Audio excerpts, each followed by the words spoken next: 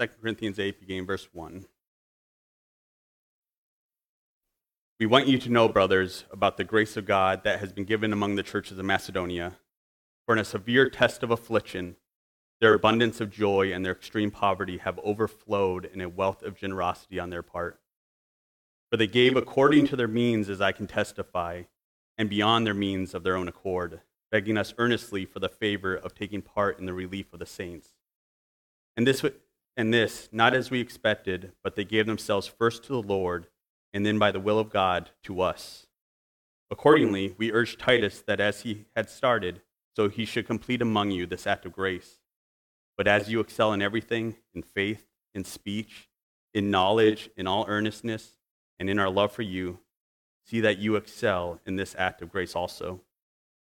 I say this not as a command, but to prove by the earnestness of others that your love also is genuine.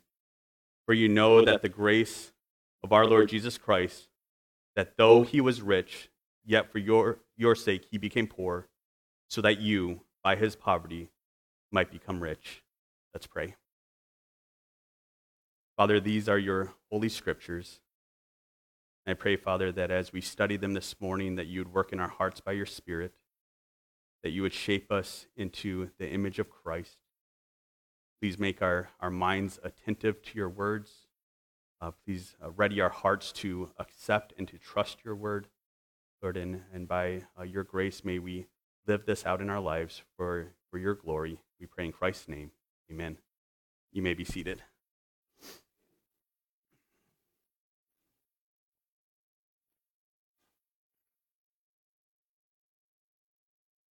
There may be no other time of the year that we think more of giving and generosity than the Christmas season.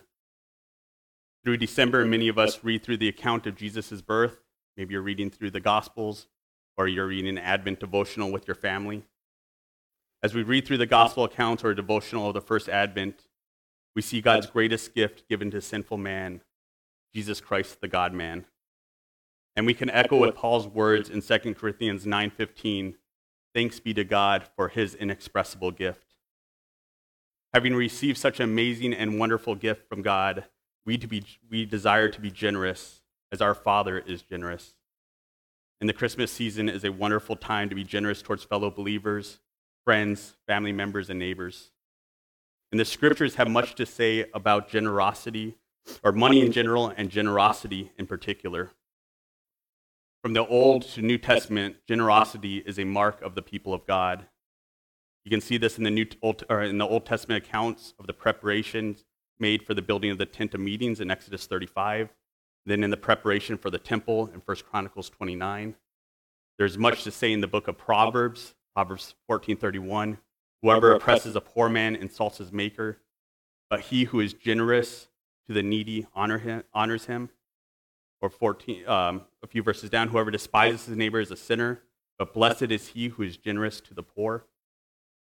And this pattern of generosity continues into the New Testament. We see it in the early New Testament church, Acts 2, beginning in verse 42. And they devoted themselves to the apostles' teaching and the fellowship, to the breaking of bread and the prayers, and awe came upon every soul. And many wonders and signs were being done through the apostles. And all who believed were together and had all things in common. And they were selling their possessions and belongings and distributing the proceeds to all as any had need. Generosity is also a spiritual gift given to the body of Christ. We see this in Romans 12. Having gifts that differ according to the grace given to us, let us use them. If prophecy, in proportion to our faith. If service, in our serving. The one who teaches in his teaching. The one who exhorts in his exhortation. The one who contributes in generosity. The one who leads with zeal. The one who does acts of mercy with cheerfulness. But generosity is also a Christian virtue to be pursued by all believers. Paul, writing to the Corinthian church in 2 Corinthians 8, regarding a collection that's being taken up for the saints in Jerusalem, writes, "But as you excel in everything, in faith, in speech, in knowledge, in all earnestness, these other Christian virtues, see that you excel in this act of grace also." So what does giving look like in the life of a believer? And I hope we can explore that in 2 Corinthians 8, looking at verses 1 through 5. And before we dive into the text of 2 Corinthians 8, I want I would like to speak briefly on the occasion and context of the letter of 2 Corinthians. In Acts 18, we see the church at Corinth being established under Paul's ministry. You can turn with me there. We'll look at Acts 18, verses 1 through 11.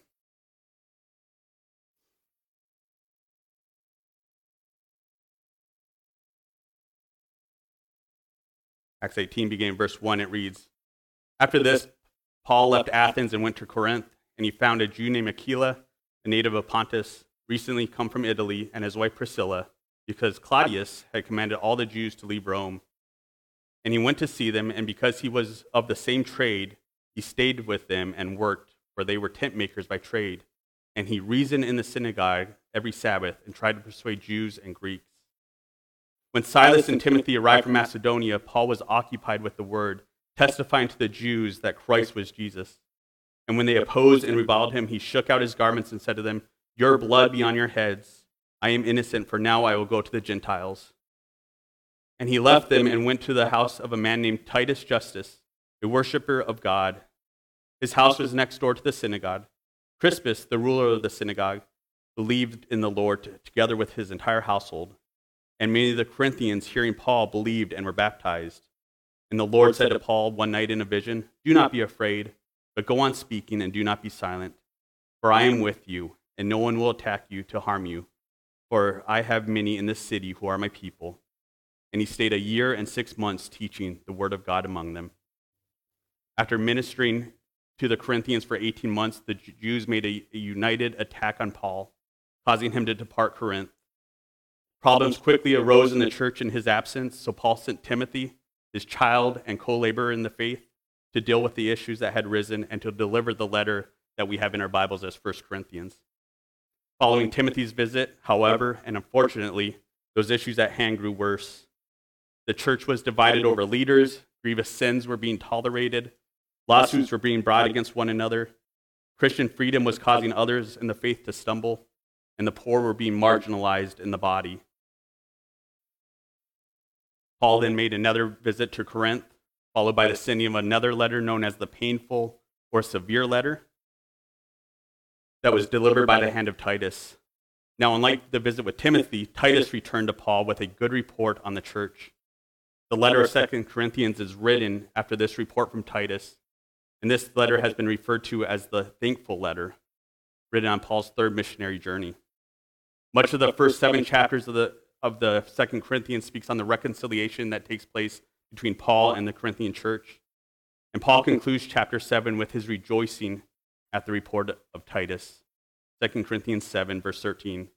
"And besides our comfort, we rejoiced even more of the joy of Titus, because his spirit had been refreshed by you all. For if I have boasted to him about you regarding anything, I was not put to shame. But as we spoke all things to you in truth, so also our boasting before Titus proved to be the truth. His affections abound all the more towards you, and he remembers the obedience of you all, how you received him with fear and trembling. I rejoice that in everything I have confidence in you." In chapter 8 of 2 Corinthians, the focus of the letter moves from the reconciliation that was taking place between Paul and the Corinthian church to a collection that is being taken up for the relief of the saints in Jerusalem. And this special collection was previously communicated by Paul to the Corinthian church in his first letter. 1 Corinthians chapter 16, verse 1, and reads, "Now concerning the collection for the saints, as I directed to the churches of Galatia, so you are also to do. On the first day of the week, each of you is to put aside something and store it up as he may prosper, so that there will be no collecting when I come. And when I arrive, I will send those who you accredit by letter to carry your gift to Jerusalem. If it seems advisable that I should go also, they will accompany me." Paul had directed the Corinthian believers to take up a weekly offering on the Lord's Day for the relief of the saints in Jerusalem. And this was something that was put in the works over a year before. We see that in 2 Corinthians 9:2. It says, "For I know your readiness, of which I boast about you to the people of Macedonia, saying that Achaia has been ready since last year." So what was taking place in Jerusalem that required this special collection for them? John MacArthur points out 4 reasons why the church had such great need and required this collection. First, the church was largely populated by pilgrims. In Acts 2 and then in Acts 4, we see thousands coming to faith in Christ, many of whom were gathered in Jerusalem for the celebration of Pentecost from other countries. There were no churches planted in other nations at this time. The gospel had not yet gone out to the Gentiles. There would have been nothing to return to, especially for the poor among the new believers. So they stayed in Jerusalem and would have lived with Jewish believers who resided there. Second, the persecution of Jewish believers. John MacArthur states, when someone in an Orthodox Jewish family in Jerusalem comes to faith in Jesus Christ, they are immediately rejected. They are alienated. They would become the victims of hostile hatred, social alienation, excommunication from the synagogue, complete rejection. They would lose their businesses. They would lose their jobs. They would lose their source of income. Everything would disappear. They'd be disowned by their family. And so what you had there was a whole lot of pilgrims with nothing and a whole lot of dispossessed Jews who had nothing either. Third reason there was such great need in Jerusalem is the occupation of Rome. The territories that the Roman Empire occupied became very poor from their extraction of the resources and overtaxation. And fourth, there was a great famine. The whole world was experiencing a great famine, and we see this in Acts 11. Acts 11 in verse 27 says, now in these days a prophet came down from Jerusalem to Antioch, and one of them named Agabus stood up and foretold by the Spirit that there would be a great famine over all the world. This took place in the days of Claudius. So the disciples determined, every one according to his ability, to send relief to the brothers living in Judea. And they did so, sending it to the elders by the hand of Barnabas and Saul. So the large number of pilgrims, the persecution of Jewish believers, the occupation of Rome, and the great famine all led to the severe poverty the believers in Jerusalem were experiencing. And this special collection for the believers in Jerusalem was more important than just meeting the physical need of the poor. This collection was communicating a spiritual reality that now exists between the Jews and the Gentiles. They were now in union with Christ, and because of their shared union with Christ, the Jews and Gentiles were no longer at odds with one another, but now had unity and fellowship with one another. Paul expresses this in Ephesians 2, 14 through 16. For he said, for he himself is our peace. He has made us both one and has broken down in his flesh the dividing wall of hostility, by abolishing the law of commandments expressed in ordinances, that he might create in himself one new man in place of the two, so that making peace and might reconcile us both to God in one body through the cross, thereby killing the hostility. In Romans 15, 27 through 28, he's explicit about this collection being proving a spiritual reality here. So not just meeting the physical needs, but there's a spiritual reality. For Macedonia and Achaia have been pleased to make some contributions for the poor among the saints at Jerusalem, for they were pleased to do so, and indeed they owe it to them. For the Gentiles have come to share in their spiritual blessings, they ought also to be of service to them in material blessings. When therefore I have completed this and have delivered to them what has been collected, I will leave for Spain by way of you. Now with those introductory notes, we come to 2 Corinthians 8 with a focus on verses 1 through 5. Let me read that section one more time. We want you to know, brothers, about the grace of God that has been given among the churches of Macedonia. For in a severe test of affliction, their abundance of joy and their extreme poverty have overflowed in a wealth of generosity on their part. For they gave according to their means, as I can testify, and beyond their means of their own accord, begging us earnestly for the favor of taking part in the relief of the saints. And this, not as we expected, but they gave themselves first to the Lord, and then, by the will of God, to us. I want you to notice Paul's tone here. In verse 1, he refers to the believers in Corinth as brothers. They are brothers in Christ with Paul. They belong to the same family, heirs of the same inheritance, partakers of the same promise with the apostle. And he's reminding them of those things in the word brother. And then look at verse 8. It says, I say this not as a command. The apostle Paul does not desire the Corinthians to give towards the relief of the saints in Jerusalem in response to an apostolic command, but he desires for their spirit-born desires to blossom by appealing to them. As the apostle Paul begins to appeal to the Corinthians believers to be generous in their collection, he shows them by way of example. He wants the Corinthians to consider the generosity of the Macedonians. We want you to know, brothers, about the grace of God that has been given among the churches of Macedonia. Macedonia is a province encompassing much of northern Greece. It includes the important cities of Philippi, Thessalonica, and Berea, which we see in Acts 16, 17, and 20. Paul founded these churches in his second missionary journey. And from the letters that we have to the Philippian church and 1st and 2nd Thessalonians, we can tell that these churches were flourishing and growing churches. Paul points to the grace of God that was at work in the Macedonian church. There's a heavy emphasis on grace in chapters 8 and 9 of 2 Corinthians.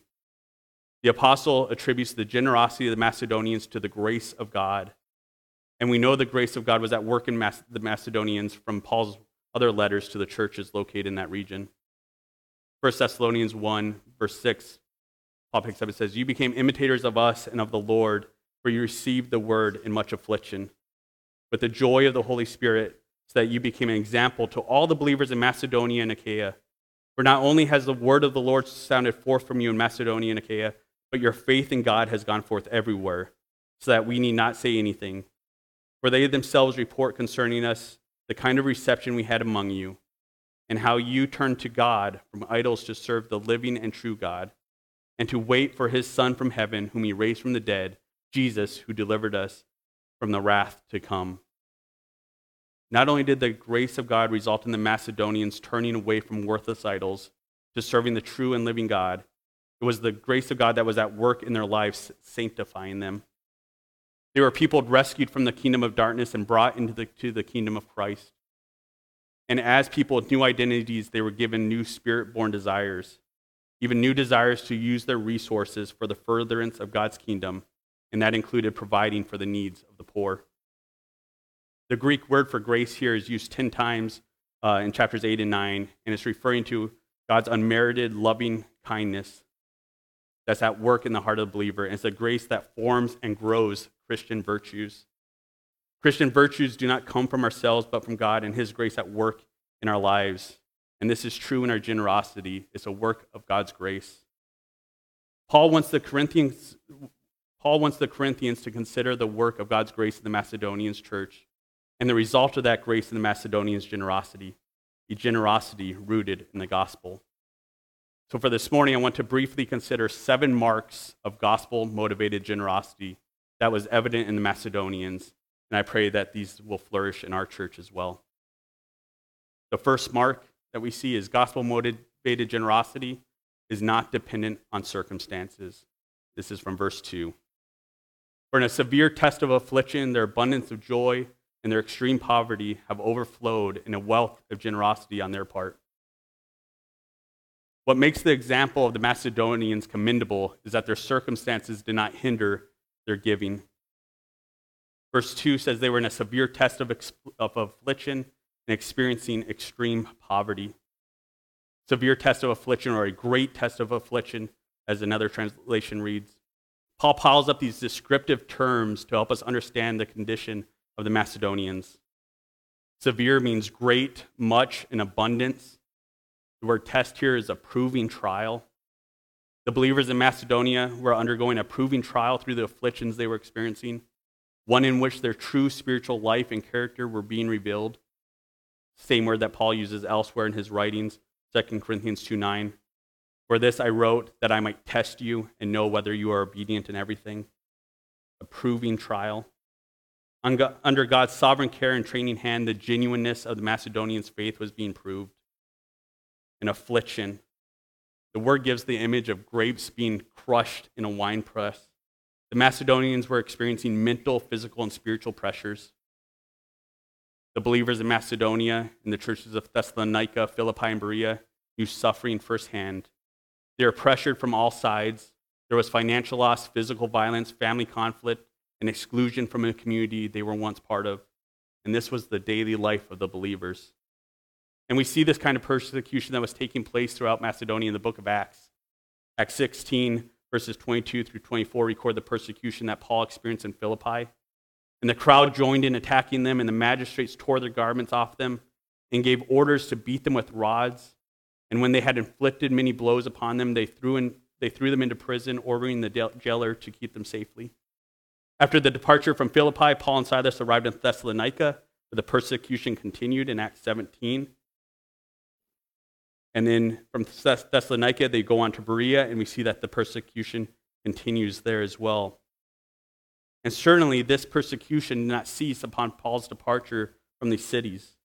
In Paul's second epistle to the Thessalonians, he writes, 2 Thessalonians 1, beginning in verse 5, "This is evidence of the righteous judgment of God, that you may be considered worthy of the kingdom of God, for which you are also suffering.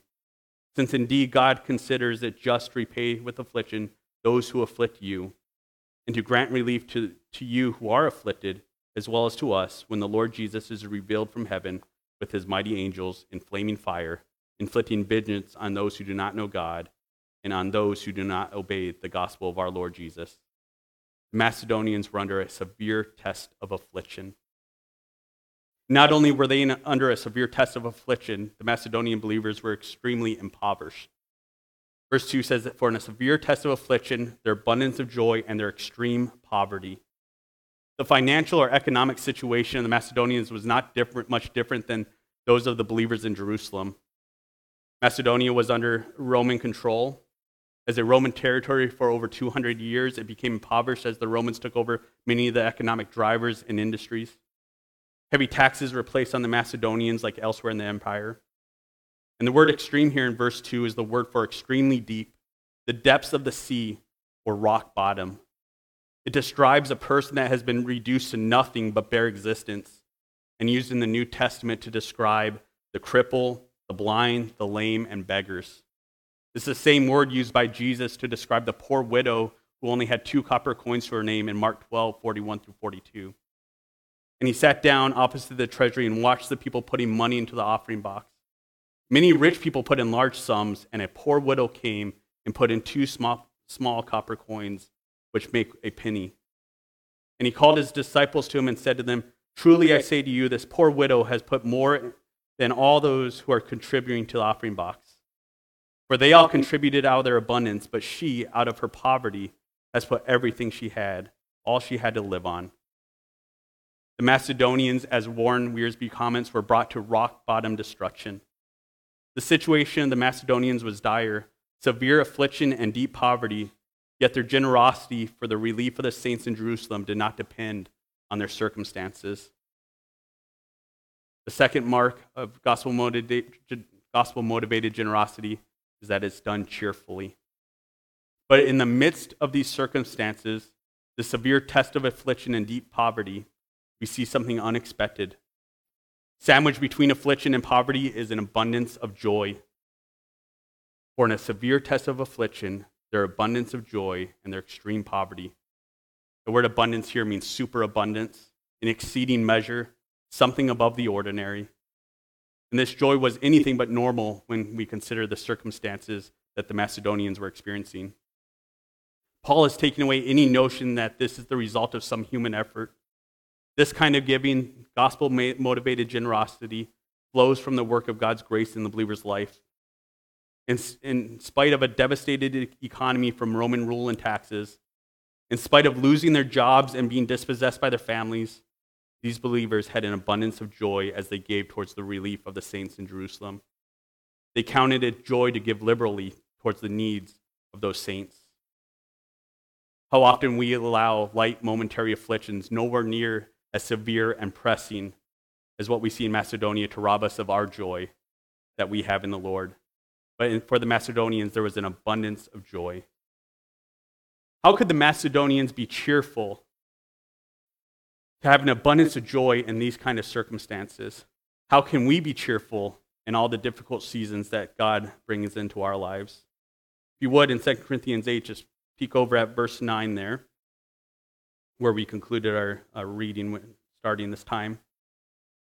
Verse 9 reads, "For you know the grace of our Lord Jesus Christ, that though he was rich, yet for your sake he became poor, so that you by his poverty might become rich."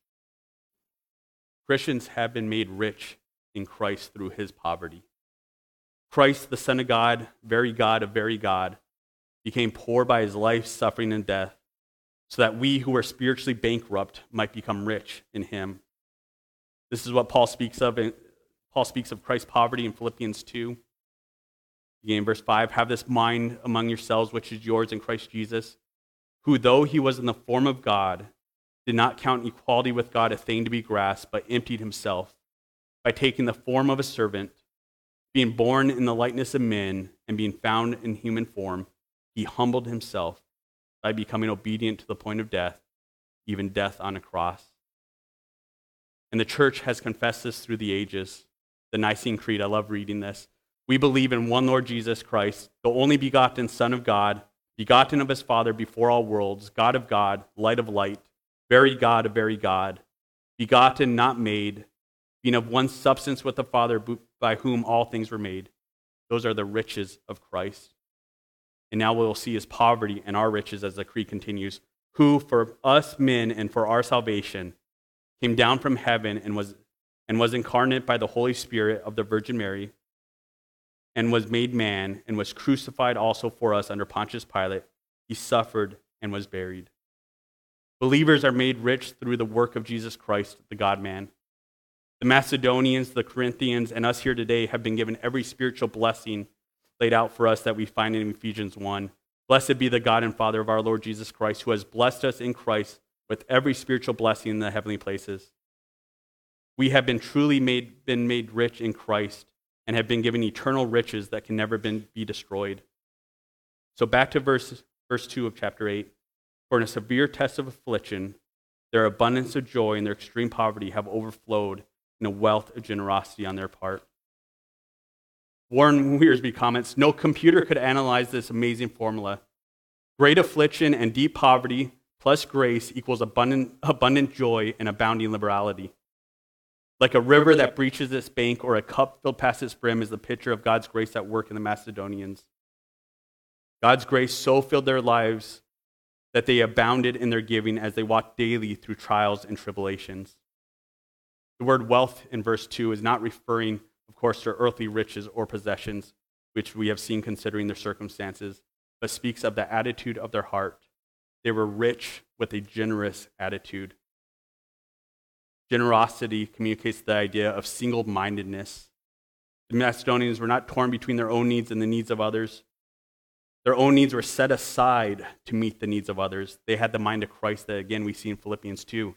Do nothing from selfish ambition or conceit, but in humility count others more significant than yourselves. Let each one of you not look to his own interest, but also to the interests of others. The Macedonians were preoccupied with the needs of others. John Calvin comments on this verse. He says, for what makes us more closed-handed than we ought to be is when we look too carefully and too far forward in contemplating the dangers that may occur, when we are excessively cautious and careful, when we calculate too narrowly what we will require during our whole life, or in fine, how much we'll lose when the smallest portion is taken away. The man that depends upon the blessing of the Lord has his mind set free from these trammels, and has at the same time his hand open for beneficence. Let us draw now an argument from the lesser to the greater. Slender means, nay, poverty, did not prevent the Macedonians from doing good to their brethren. What excuse then will the Corinthians have if they keep back while opulent and affluent in comparison of them? So Paul desires the Corinthian church, and by extension Calvary Baptist Church, to consider the example of the Macedonians' generosity. And this kind of generosity, gospel-motivated generosity, is not dependent upon circumstances. It's to be done cheerfully, having been made rich in Christ. The third mark is gospel-motivated generosity is proportionate. This comes from verse 3. For they gave according to their means, as I can testify, and beyond their means of their own accord. They gave according to their means. The word means an ability, power, or capability. So each person gave according to what they had, to the amount that God allowed them to prosper. Paul does not provide us with a set figure or percentage to give, but provides us with a wonderful principle. When the Apostle Paul first communicated the collection to the Corinthians in his first letter, chapter 16 of 1 Corinthians, he made the same point. It says, on the first day of the week, each of you is to put aside and store it up as he may prosper. And a few verses later in 2 Corinthians 8, Paul circles back to this thought. For if the readiness is there, it is acceptable according to what a person has, not according to what he does not have. Also, the preacher of Hebrews says something very similar. Do not neglect to do good and to share what you have, for such sacrifices are pleasing to God. Share what you have. We cannot give what we do not have, but we are to give according to what we have to the level which God has allowed us to prosper. Matthew Henry comments says, God expects that our beneficence to others should hold some proportion to his bounty to us. All we have is from God. The more he gives, the more he enables us to give, and the more he expects we should give. That we should give more than others who are less able. That we should give more than ourselves when we were less able. So gospel-motivated generosity is not dependent on circumstances. It's to be done cheerfully. It's to be proportionate to what we have. The fourth mark is gospel-motivated generosity is sacrificial. For they gave according to their means, as I can testify, and beyond their means of their own accord. Verse 3 tells us that the Macedonians gave above their means or beyond their means. They gave in a way that was sacrificial. Even though they were at rock-bottom destruction and experiencing afflictions on every side, they gave in such a way that made their poverty deeper and their situation even harder. The Macedonians were willing to adjust their standard of living, and it was already a very low standard of living, to meet the needs of the poor in Jerusalem. They were willing to give even at a great cost to themselves. Calvin comments, the Macedonians, making no account of themselves and almost losing sight in themselves, concerned themselves rather as to providing for others. This is what true love is, willing to give that which is of great value for the good of another, even at great cost to ourselves. It is the heart of God, and it is at the heart of the gospel message. Listen to the words of 1 John 4, 7 through 12. Beloved, let us love one another, for love is from God. And for whoever loves has been born of God and knows God. Anyone who does not love does not know God, because God is love. And this, the love of God, was made manifest among us, that God sent his only Son into the world, that we might live through him. In this is love, not that we have loved God, but that he has loved us and sent his Son to be a propitiation for our sins. Beloved, if God so loved us, we ought to love one another. No one has ever seen God. If we love one another, God abides in us, and his love is perfected in us. Having been born of God, we are to love as God has loved us. And this love was demonstrated through the sacrificial giving of the Macedonians towards the relief of the saints in Jerusalem.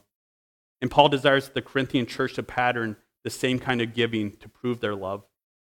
2 Corinthians 8, verse 8, Paul writes, I say this not as a command, but to prove by earnestness of others that your love also is genuine, and true love is always sacrificial.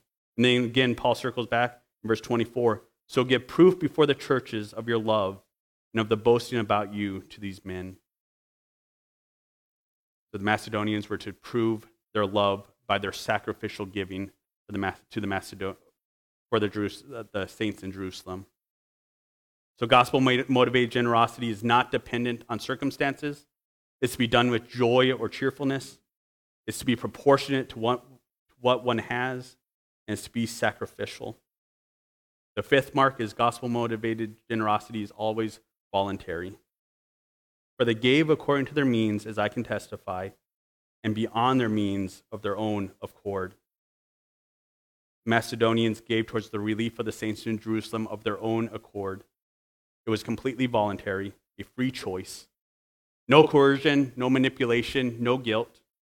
Paul did not have to pressure the Macedonians to give, and it's probably reasonable that he did the exact opposite in trying to persuade them not to give so abundantly, and which we will talk about shortly.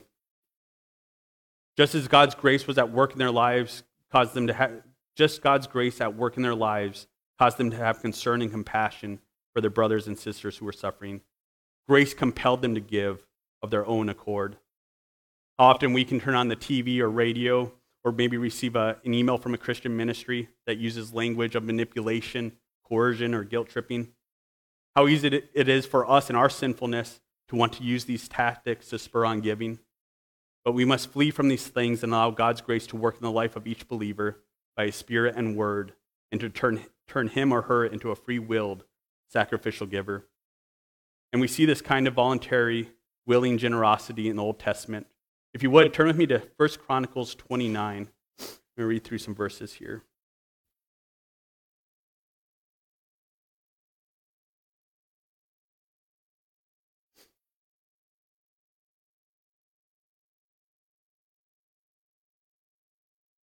First Chronicles 29.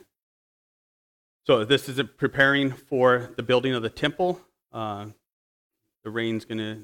kingship's going to be transferred to King Solomon, but David is making preparations. He speaks to the assembly that's gathered, speaks on how he has provided his resources, his treasures for the building of the temple, and then he calls for a response for the people that were in his hearing. Picking up in verse 5, it says, "Now who is willing to consecrate themselves to the Lord today? Then the leaders of the families, the officers of the tribes of Israel, the commanders of thousands and commanders of hundreds, and the officials in charge of the king's work gave willingly. They gave towards the work of the temple of God 5,000 talents and 10,000 derricks of gold, 10,000 talents of silver, 18,000 talents of bronze, and 100,000 talents of iron. Anyone who had precious stones gave them to the treasury of the temple of the Lord in the custody of Jehiel the Gershonite. The people rejoiced at the willing response of their leaders, for they had given freely and wholeheartedly to the Lord. David the king also rejoiced greatly." Now jump down to verse 14, and we see David's prayer following the generosity of the people. "But who am I, and who are my people, that we should be able to give as generously as this? Everything comes from you, and we have given you only what comes from your hand. We are foreigners and strangers in your sight, as well as all our ancestors. Our days on earth are like the shadow without hope. Lord our God, all this abundance that we have provided for building you a temple for your holy name comes from your hand, and all of it belongs to you. I know, my God, that you test the hearts and are pleased with integrity. All these things I have given willingly and with honest intent. And now I have seen with joy how willingly your people who are here have given to you." The willingness to give like the Macedonians towards the relief of the saints in Jerusalem, or as the Old Testament believers gave towards the building of the temple, comes from a recognition that all we have comes from the hand of God. Everything comes from you, and we have given you only what comes from your hand. So again, there's no coercion in gospel-motivated generosity, no manipulation, no guilt, but of one's accord, done willingly and voluntarily. The sixth mark of gospel-motivated generosity, that it seizes the opportunity to give.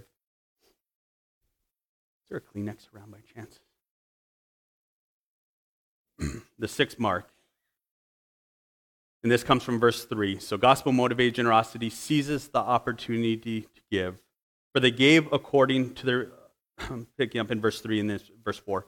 For they gave according to their means, as I can testify. Thank you. And beyond their means of their own accord, begging us earnestly for the favor of taking part in the relief of the saints. The Macedonian believers begged, asked, beseeched the Apostle Paul to participate in the collection for the saints in Jerusalem. Those who are at rock bottom destruction, those who are reduced to a state of beggary, begged for the opportunity to give what they had to bless the Jerusalem believers. The Macedonians begged earnestly. They used words of appeal to humbly request that they would be allowed to participate in this collection. It is probable that the Apostle Paul did not request the churches in Macedonia to give to the relief of the saints in Jerusalem because of their extreme poverty. However, when the Macedonians heard of the zeal of the Corinthians a year ago about the collection, they were stirred up. 2 Corinthians 9, beginning verse 1. "Now it's superfluous for me to write to you about the ministry of the saints, for I know your readiness, of which I boast about you to the people of Macedonia, saying that Achaia has been ready since last year, and your zeal has stirred up most of them. They, the Macedonians, were so stirred by the zeal of the Corinthians that they begged the apostle to participate in this act of grace. The Macedonians did not want to miss out on an opportunity to be used by God to provide relief and blessing to fellow believers. They were watchful of the needs of others. And when they heard of the need in Jerusalem, they jumped at the opportunity to give. Are you watchful over the needs in our body? Or even the needs of others outside of our congregation? And when you see those needs, do you seize the opportunity to give? 1 John 3, verses 16 and 17. By this we know love, that he laid down his life for us, speaking of Christ, and we ought to lay down our lives for the brothers. But if anyone has the world's goods and sees his brothers in need, yet closes his heart against him, how does God's love abide in him? Little children, let us not love in word or talk, but in deed and in truth. The Macedonians saw the needs of their brothers and sisters in Jerusalem. They did not close their hearts against them, but opened their hearts and their hands to help supply their needs and relieve some of their sufferings. They loved in deed and truth. And may we follow that pattern of giving. And finally, the seventh mark of gospel-motivated generosity, it is an act of worship. And this comes from verse 5. And this, not as we expected, but they gave themselves first to the Lord, and then, by the will of God, to us. The giving of the Macedonians far exceeded the expectation of the apostle and those charged with carrying out the collection. It was not as they expected. Their generosity was a response to God's grace at work in their lives. They gave themselves first to the Lord. Having been redeemed by Jesus Christ, they belonged to him, and their whole lives were to be lived as a pleasing sacrifice to God. And I think of Paul's words in Romans 12, beginning verse 1, I appeal to you, therefore, brothers, by the mercies of God, to present your bodies as a living sacrifice, holy and acceptable to God, which is your spiritual worship. Having given themselves fully to the Lord, they eagerly, voluntarily open their hands generously in the participation of this collection. And this is an act of worship that is accepted by the Father. Listen to how Paul describes the Philippians' financial support of his own ministry as an act of worship. Yet it was kind of you, in this Philippians 4, beginning in verse 14, and yet it was kind of you to share my trouble. And you Philippians know yourselves that in the beginning of the gospel, when I left Macedonia, no church entered into partnership with me in giving and receiving except you. Even in Thessalonica, you sent me help for my need once and again. Not that I seek the gift, but I seek the fruit that increases to your credit. I have received full payment and more. I am well supplied, having received from Epaphroditus the gift you sent, a fragrant offering, a sacrifice acceptable and pleasing to God. Hebrews 13 speaks about sharing with others. And this is what I read, 13:6. Do not neglect to do good and to share with others, for such sacrifices are pleasing to God. So the generous and sacrificial giving of the Macedonians was a fragrant offering, a sacrifice acceptable and pleasing to God. So gospel-motivated generosity is not dependent upon circumstances. It is to be done with joy. It is to be proportionate to what one has, to be sacrificial, to be voluntary. It sees opportunities to give. It's to seize those opportunities, right, and act upon it. And it is an act of worship to God. In closing, I'd like to read a section of our Confession of Faith from chapter 27 on the communion of saints. It says, all saints are united to Jesus Christ, their head, by his Spirit and by faith. Although this does not make them one person with him, they have fellowship in his graces, suffering, death, resurrection, and glory. Since they are united to one another in love, they have communion with each other's gifts and graces, and are obligated to carry out these duties, both public and private, in an orderly way to promote their mutual good, both in the inner and outer aspects of their lives. Saints by profession are obligated to maintain a holy fellowship and communion in worshiping God and performing other spiritual services that promote their mutual edification. And this is where it's going to tie in. And they are to aid each other in material things according to their various abilities and needs. They should especially exercise communion in the relationships they have in their families and churches. Yet the rule of the gospel also directs them, as God provides opportunity, to extend their sharing to the whole household of faith, to all those in every place who call upon the name of the Lord. Listen again to the apostles' encouragement in 2 Corinthians 8, verse 7. But as you excel in everything, in faith, in speech, in knowledge, in all earnestness, and in our love for you, see that you excel in this act of grace also. May we pursue this kind of generosity in our lives, just as you have excelled and progressed in doctrine, in Christian maturity and holiness, in steadfastness, in suffering, in hospitality, and so many of the one another's of Scripture. By God's grace, may we also excel in our generosity. Let us pray.